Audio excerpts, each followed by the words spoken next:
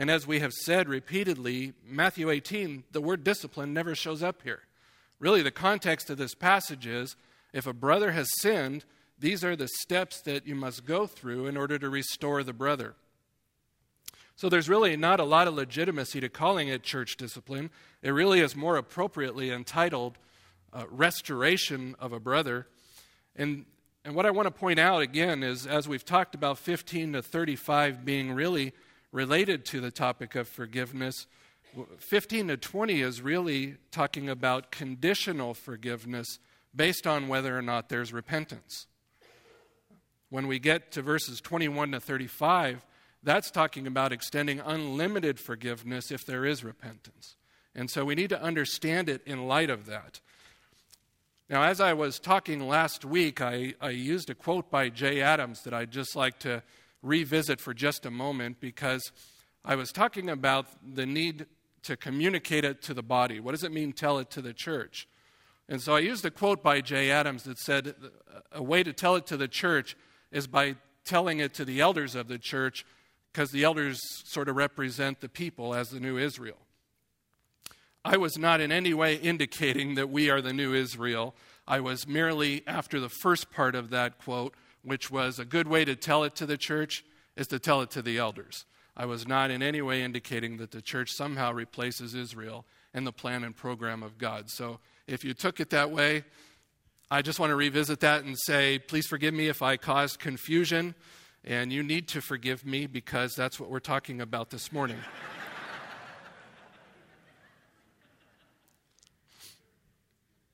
It was a fateful day in 2003, and a young climber by the name of Aaron Ralston, 27 years old, was hiking in Blue John Canyon near the Canyonlands National Park in the southwest area of Utah. Now, I've never been there, but I understand it's quite remote. And this young man was climbing and hiking back there, and he slipped and fell, and somehow his arm became pinned under a rock, a boulder that weighed some 1,000 pounds. So here you are, alone in the backwoods of nowhere, probably no cell phone, and he's trapped under a 1,000-pound boulder, one of his arms. So what do you do? What do you do? You can't scream that loud for somebody to come and get you. And so he's faced with a decision. And he made the hard choice of amputating his arm using a pocket knife. And so, as you can imagine, you can't cut through bone with a pocket knife, so a rock came into play too to crush the bone. You can only imagine how much courage that would take to do something like that, but a necessary step to amputate a member in order to save the entire body. And I think as we talked this morning about the fourth step of church discipline, that graphically illustrates the need that sometimes the church needs to make the same kind of hard choice, and that is to amputate or to remove a member in order to save the entire body. So this morning, we're going to ask and answer 5 questions related to stage 4 of the restoration process so that we will know how to evangelize the saved. The first question that we're going to ask this morning is, what does Jesus mean when he says, "Let him be to you as a Gentile and a tax collector"? Look at verse 17.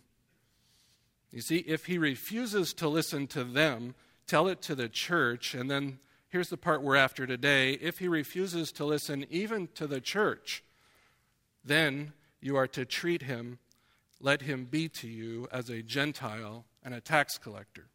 So what does that phrase mean? Well, both of these expressions, let's just put it this way, they're not complementary. They're not complementary terms.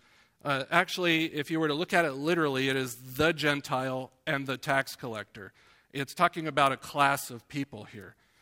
And they're not compliments, they're actually derogatory terms. A Gentile in biblical times here would be best understood as those who were, like Ephesians 2, outside the covenants of Israel, strangers to the commonwealth of Israel, unsaved.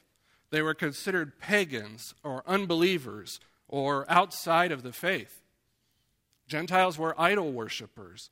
They were unbelievers, and that's how the people understood them to be.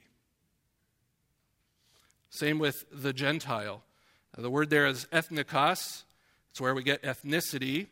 And in this context, forward. Look at Matthew 5:47. Let me talk about Gentiles for just a moment. Look at Matthew 5:47.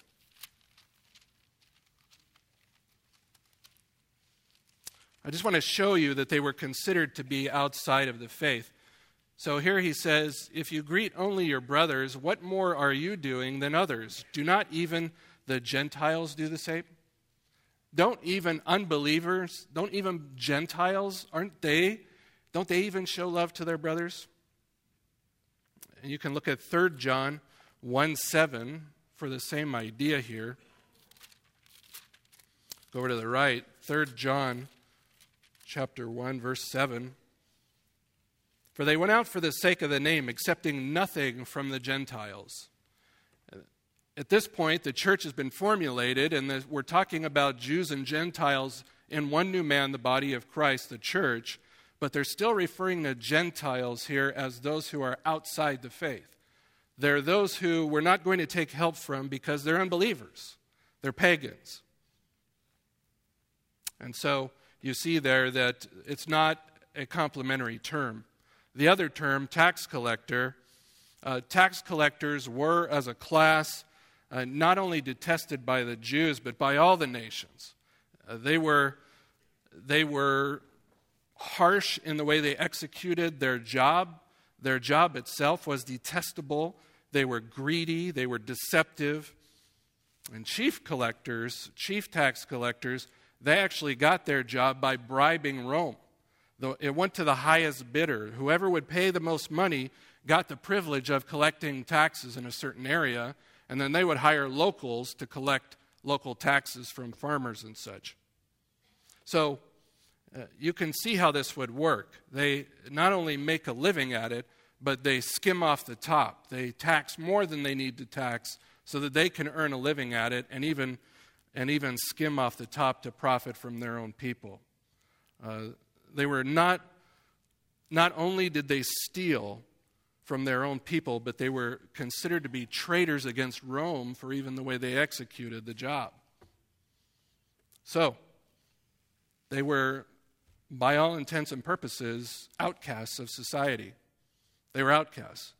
So these terms, Gentiles and tax collectors, mean outside the faith and outcasts of society.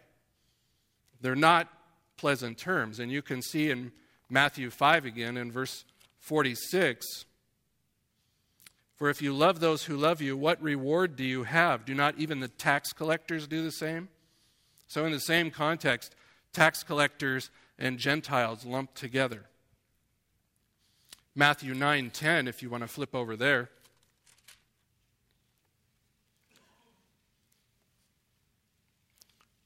Then it happened that as Jesus was reclining at the table in the house, behold, many tax collectors and sinners came, and they were dining with Jesus and his disciples. So here you have tax collectors lumped together with sinners. They're one and the same. They're sinners outside of society. Matthew 21:31. Just go to the right a little bit more.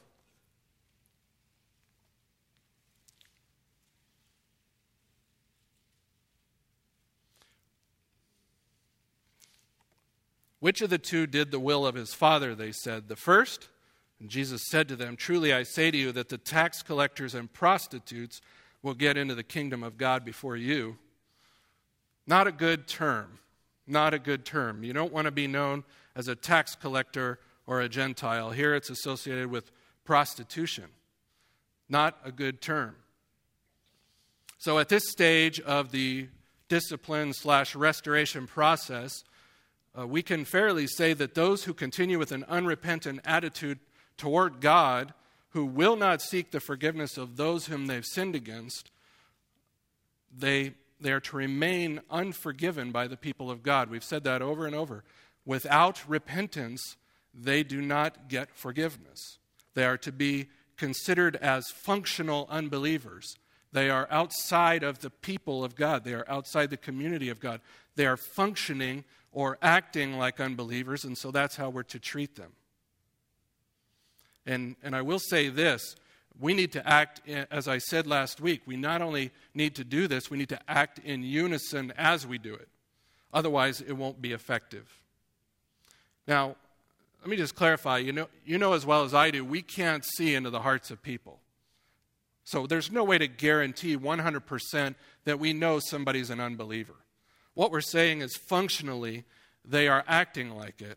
And neither are we called to even make such a decision. The angels will sort that out when they come. But we can certainly see the fruit in a person's life and whether or not they are repentant, whether or not they are turning from sin and seeking to be reconciled to a brother who they sinned against. If they refuse repentance and reconciliation, then they are functionally acting like an unbeliever, somebody who is outside the faith. Now, if such a determination is made that there is no genuine repentance, then back to Matthew 18, the church has every right to declare with the authority of God himself that this person is not forgiven. You see the phrase here in verse 18, whatever you bind on earth shall have been bound in heaven, whatever you loose on earth shall have been loosed in heaven. The point of that is talking about forgiven or not in the context. It's ratification that if 2 or 3 believers have made this decision based on this person's actions, then they have the very authority of God himself standing behind it. And that's what the point of verses 19 and 20 are all about. They're acting in accordance with God's will, and so they can stand assured that they are doing what God would be doing. And remember we said, God's forgiveness is conditional, right? Does God forgive an unrepentant sinner?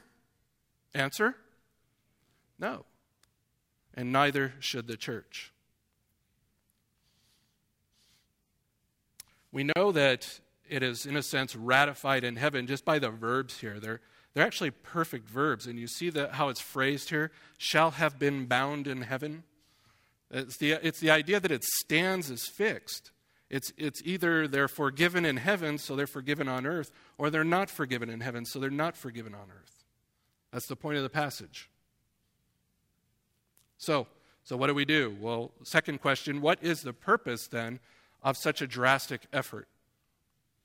Why are we to do this? Well, at this point, as our illustration opening up showed, we need to be more concerned about the body as a whole and the preservation of the unity of the church as well as the holiness of God. At this point, we need to, in a sense, cut our losses. No pun intended. This step is actually, though, still designed to evangelize the person. And it may not seem like it on the front side, but it is the best way to show this person love. If you continue to tolerate their sin, then their soul becomes jeopardized. If you turn them out, then hopefully the relationships will be strong enough to bring them to repentance. But we cannot allow a person to continue in sin if it is putting their soul in jeopardy. That would not be a loving thing to do, beloved. And if it's affecting the church in a negative way, if their sin is, in a sense, splashing on the rest of the church, it needs to be dealt with. Beyond that, if they're blaspheming God's name by their lifestyle or teaching a false doctrine or something, they need to be dealt with. It always results in disunity within the body. Unrepentant sin always leads to disunity. And that's ultimately why our brother Carlos read John 17. The point of Jesus' prayer was that we would all be one as the Trinity is one. And that we would be one with them. Sin is serious. And therefore it needs to be dealt with seriously. I want to talk about this word cleanliness for just a minute, or holiness. I use that word. I recognize that we're all sinners here. I'm not naive. I know we're all sinners, but the problem is not the presence of sin. It's unrepentant sin that we're talking about here. a believer's lifestyle is to be characterized by repentance, right? When we sin, we confess, and in a parental sense, we get forgiveness. Judicially, we're already forgiven, and that remains unchanged. But when we sin and we fall out of fellowship with God, we need to repent, and we need to be forgiven. In the confession of sin, one promises to turn from the sin, and then they attempt to fulfill that promise. In the forgiveness of sin, one promises not to hold that sin against that person and allow it to interfere with the relationship. If one will not attempt to turn from their sin, if they will not repent and seek forgiveness, then there really is no repentance.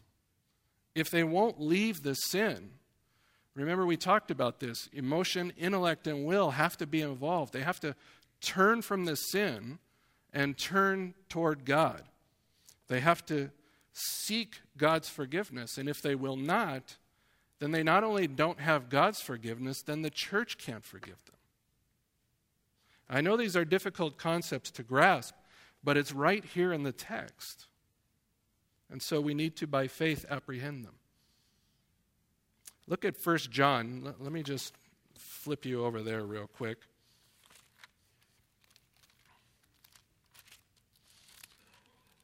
1 John chapter 1 and verse 8.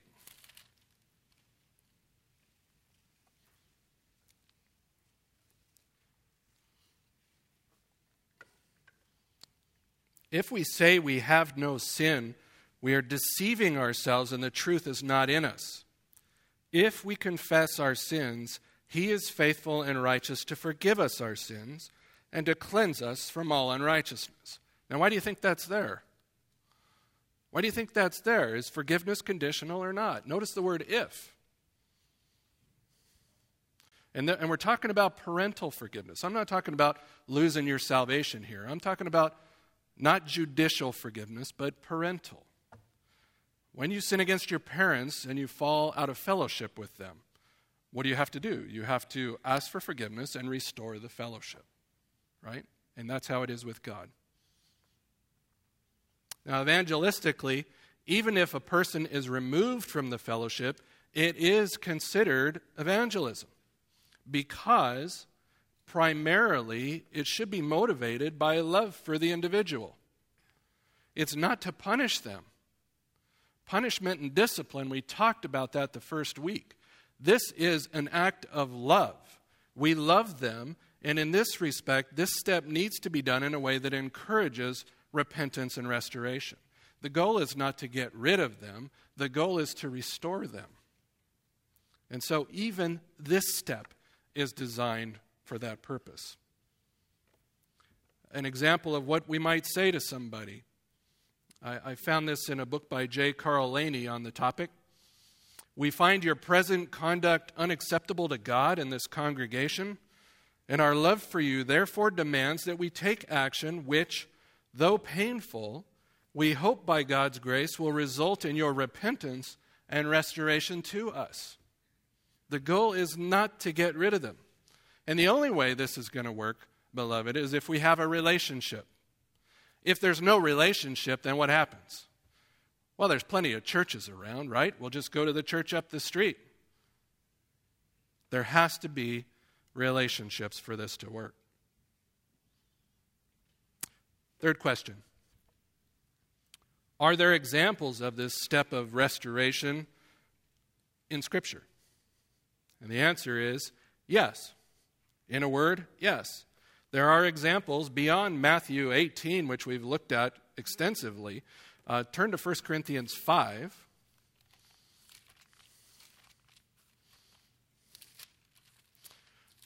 We spoke to this last week. There was a young man in the congregation who had his father's wife. He was committing incest. And so Paul brings this situation to bear. And I'm not going to take the time to read the whole passage to you, but I just want you to notice a few of these verses and look at the language. Verse 2, you've become arrogant and have not mourned instead, so that the one who had done this deed would be removed from your midst. See that phrase, remove him from your midst. Look at verse 5. I have decided to deliver such a one to Satan for the destruction of his flesh, so that his spirit may be saved in the day of our Lord Jesus. The hard step of turning him out of the church, turning him over to God's providence, and over to Satan's discipline now. Verse 7, clean out the old leaven, so that you may become a new lump, just as you are in fact unleavened. So clean out the leaven, the old leaven. And then again in verse 13, but those who are outside God judges, that is unbelievers. God will deal with unbelievers. But the man who is a so-called brother, remove the wicked man from among yourselves. He's an immoral man. Remove him. Get him out of your midst. Now, this is an aside topic, but if you look over at 2 Corinthians, why don't you turn there just real quick? I won't take time to explain the whole passage. I don't have the time. But 2 Corinthians chapter 2, verses 5 to 11, many people think that this is the man that was committing incest over in chapter 5 of 1 Corinthians, and that Paul here in 2 Corinthians has restored the man. What I want you to see in particular is notice in verse 6. Sufficient for such a one is this punishment which was inflicted by the majority. Notice that the whole church is in on the restoration of this individual. So, we see an example, and we even see that it worked, if this is indeed the case. Titus chapter 3 and verse 10. Why don't you turn there?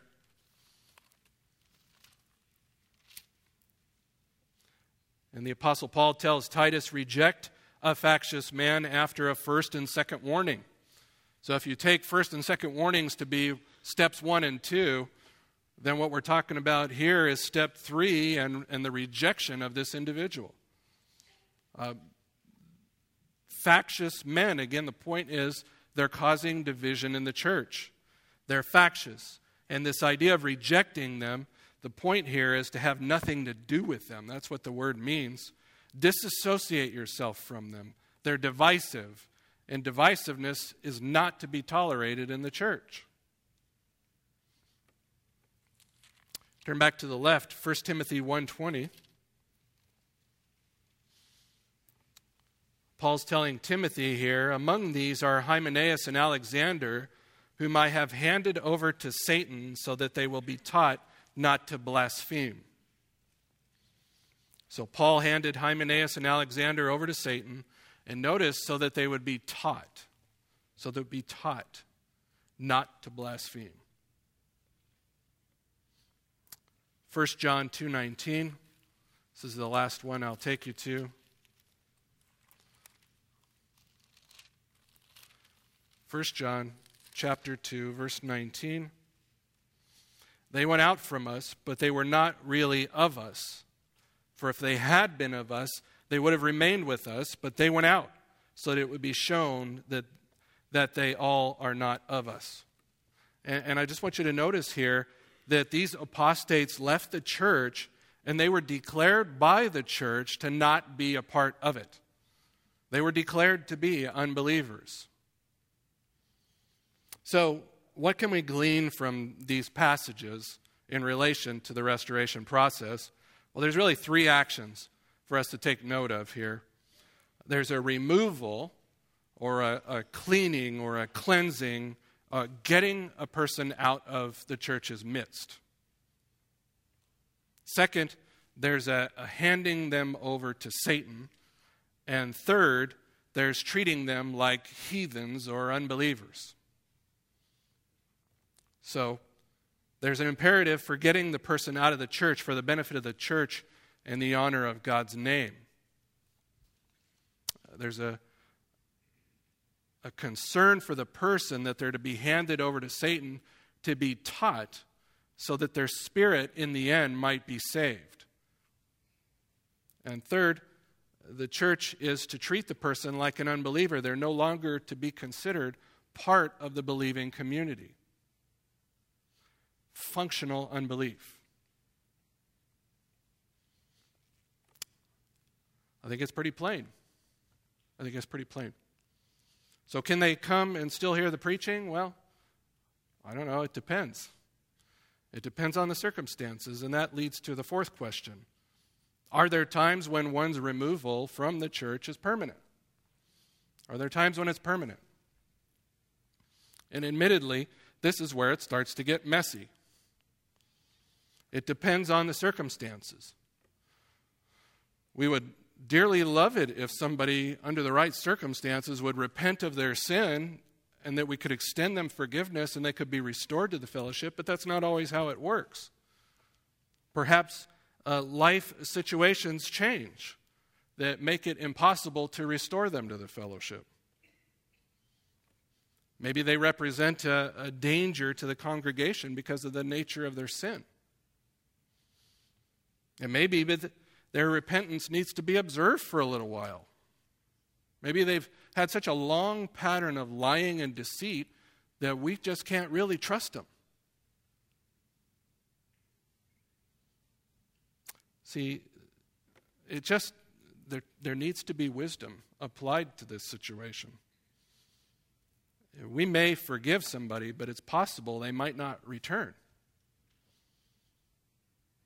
And frankly, this is the danger of going this far in the restoration process. Because once you get to this point, there's no guarantees that they're ever going to be returned to the fellowship. It may end up being permanent. So let me put this up here for you, and let me just show you the implications. Let him be to you as a Gentile and a tax collector. And the first contingency is implied. If he repents, then the result is implied. Then you've won your brother, and he may or may not return to the fellowship, depending on the circumstances. Contingency number 2, if he does not repent, then you have not won your brother, and he remains unforgiven outside the fellowship of the church, and you may or may not ever see them again.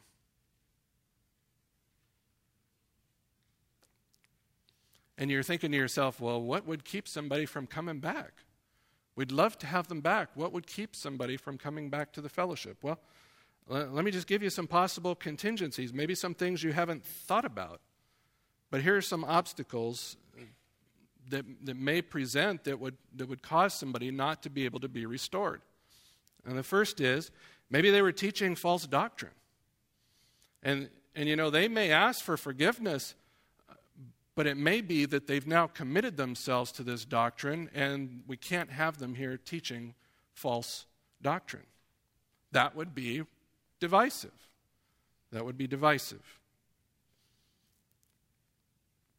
Secondly, maybe they repent of a sin against another, but they're just factious and divisive people. And they've been repeated and warned and repeated, and they may ask for forgiveness for a specific offense, but we're finding that they're just way too disruptive in the body and that they're causing disruption in the fellowship. Third, what if they were a sexual predator? Or if there's ongoing immorality in their lives, and yes, we forgive them, but can we trust them around the people of God? Remember, I told you there's a difference between criminal activity and sin, right? If there's criminal activity, it may prohibit them from returning here. What if there's a divorce? And the one in sin has since remarried and left the community? We're not going to restore that individual here. Very unlikely. What if the person in sin moves away from the community? They just say, I'm moving on, and I'm just not wanting to be restored to the fellowship. What if they, in the process of leaving this church, commit to membership in another church? They're not going to come back here and place membership. They don't want to be restored. What if there's ongoing drug addiction? We really have to think of the safety of God's people. Other criminal activity. So as leaders, I think as elders, we have a moral obligation to protect the people of God here, the safety of the whole. And at times it may prohibit, we may forgive them, but it just may not be possible for them to be here. Here's a difficult question. Can I still be friends with the person who's been put out? Well, that's a hard one to answer. We live in a very individualistic society, and are we as a church acting in unison to disassociate ourselves from this person, or are there going to be a lot of one-off transactions going on? Well, yeah, the church put them out, but I'm still friends with them. Well, how do you define friendship? That would be my question for you. And by the way, if one does, let's just say everything goes well and the person does repent and they want to be restored, what they need from us is love and acceptance and the reassurance of the church. What they do not need are flippant and insensitive sort of responses. They need healing. They need restoration. They need fellowship. And they need to be embraced, not held at a distance. So, forgiven means what? Forgiven. Forgiven means you're not going to hold it against him. Remember, we talked about what is forgiveness? Ultimately, it's a promise. We're not going to hold it against you. We're not going to allow it to be a barrier in our relationship. We're going to forgive you. This is no longer going to stand between us. Now, a lot of you had questions. So what does this look like with unbelievers? What does this look like with an unbeliever? How does this play out? And this is difficult because most of the New Testament is addressed to believing communities. So church discipline doesn't really work with unbelievers. It sort of presupposes you're dealing with a believer. Step 4 is if you come to the conclusion that maybe they're acting like an unbeliever, then that's what that is there for. But Matthew 18 in particular is for believers to be restored to one another. Now, what about the issue of forgiveness itself? And I know a lot of you are struggling with that. What do you say to an unbeliever? And as I said, this is really not a series on forgiveness. It's a series on the restoration process, even though forgiveness is a big part of it. But this instruction is for two believers to be reconciled through this process. It's really not applicable to unbelievers. But there is a place we can go for a little help on this, and that would be Romans 12:18. So why don't you turn in your Bibles to Romans 12.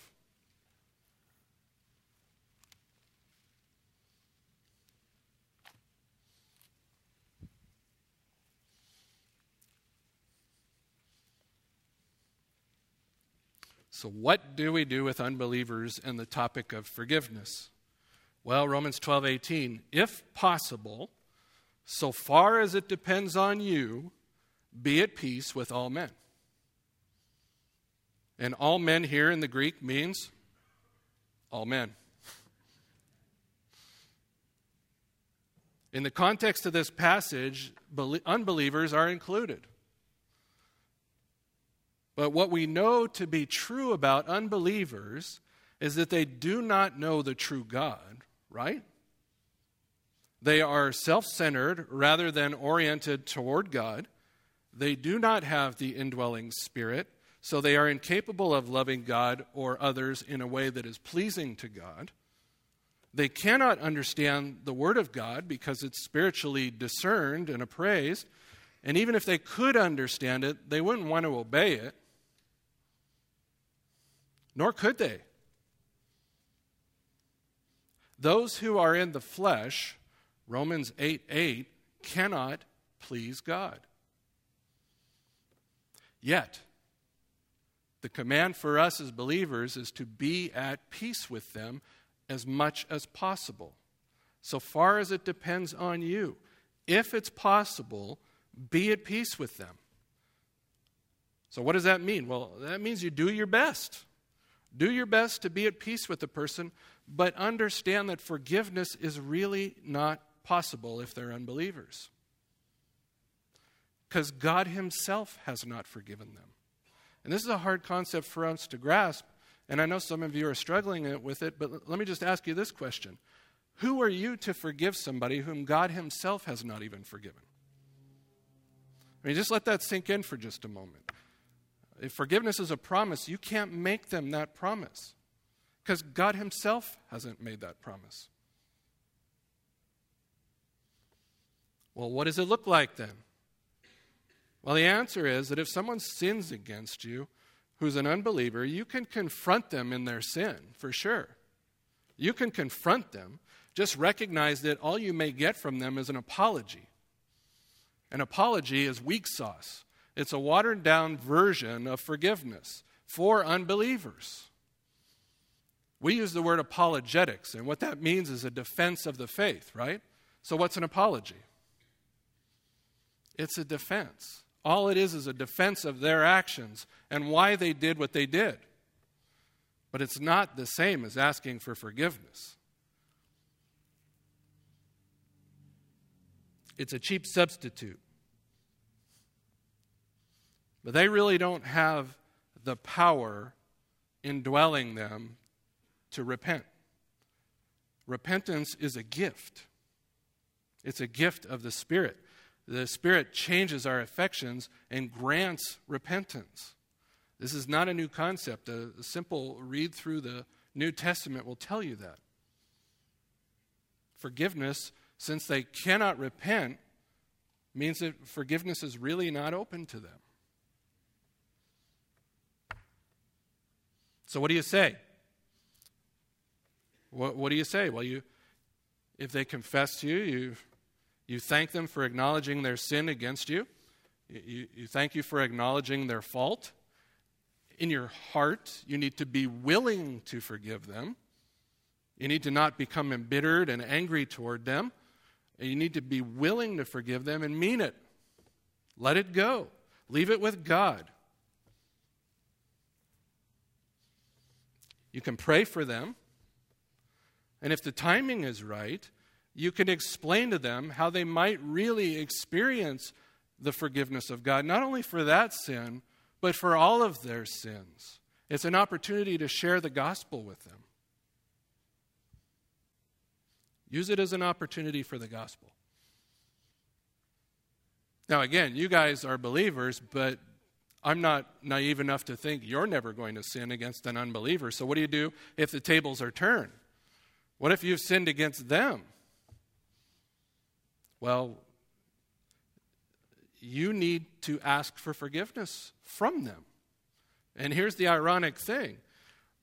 They don't really know what to do with this. They have no idea. Since they don't know the forgiveness of God, they have no ability to imitate it. But that doesn't release you from your obligation to ask as a believer, right? We're looking at Romans here. As far, if possible, so far as it depends on you, do what you can do to be at peace with them. Now, even though they don't know how, they're still responsible to forgive you. That's a hard concept for us to grasp too. Ability and responsibility are two different things. They have the responsibility to forgive you, but they may not have the ability to do it. But they're still responsible to God for doing the right thing too. Ultimately, God will have to judge that matter. God will have to judge. But so far as it is possible, so as it depends on you, be at peace. Be at peace with all men. So, we've seen over the last 5 weeks 5 motivations for practicing church discipline. I hope this has been helpful. We have seen the commitment of a father, and we have said that God's discipline of us as believers is a legitimate mark of sonship. And that's a motivation for us because we discipline because God disciplines. We've seen the constraint of a believer in that it's our responsibility not only to restrain ourselves from sin, but also not to cause others to stumble. We need to restrain ourselves in these matters. We've seen the care of a brother, that if somebody sins against us, what was our rule? The one with the sore toes goes because he's the one who knows. If you've been sinned against, you need to go confront that person in their sin. It's the loving thing to do rather than allow them to continue to be an offense. We need to care for them enough to confront them in love. We've seen the concern of a community. We should be concerned about the one who has gone astray, and we should work together as a team to bring that person to repentance. And today we've seen that as a community, we need to be willing to do the hard thing for the sake of the whole body and for the sake of God's holy name, right? We must be willing to sever a relationship, not only for the sake of the individual's soul, but for the sake of the body as a whole, that it might be saved. We need to pray and trust that God will work through his providence to reattach them if it's his will. So, church discipline, the restoration of a fallen saint, is a necessary and vital practice for the health of the body of Christ. And we must be committed to it, beloved, if we are going to evangelize the saved. If we care about each other enough, we're going to hold the rope. And we're not going to let somebody stray so far into the darkness of sin that we're not going to rescue them. We need to love them enough to do what it takes to rescue them. Let's pray.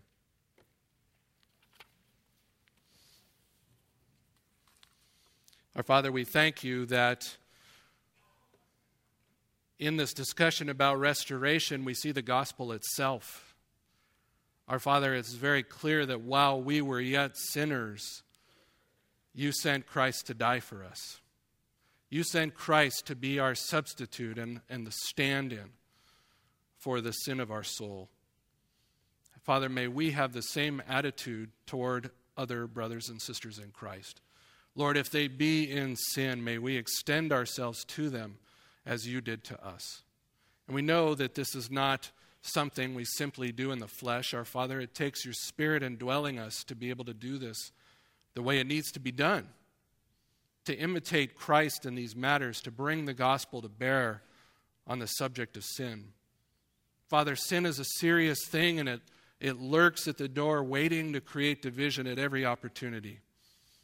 Father, by your grace, may we fight against it. May we be a unified body of Christ. May we help one another in areas of sin. May we confront one another in loving ways when necessary. Father, may we care enough about each other to really practice what your word tells us to do. We ask for your Spirit's enablement in these things for Christ's sake. Amen. Well, thank you for the last 5 weeks and for your attention. If you have questions that you want to run by me, I'll be down here after the service. God bless you, beloved.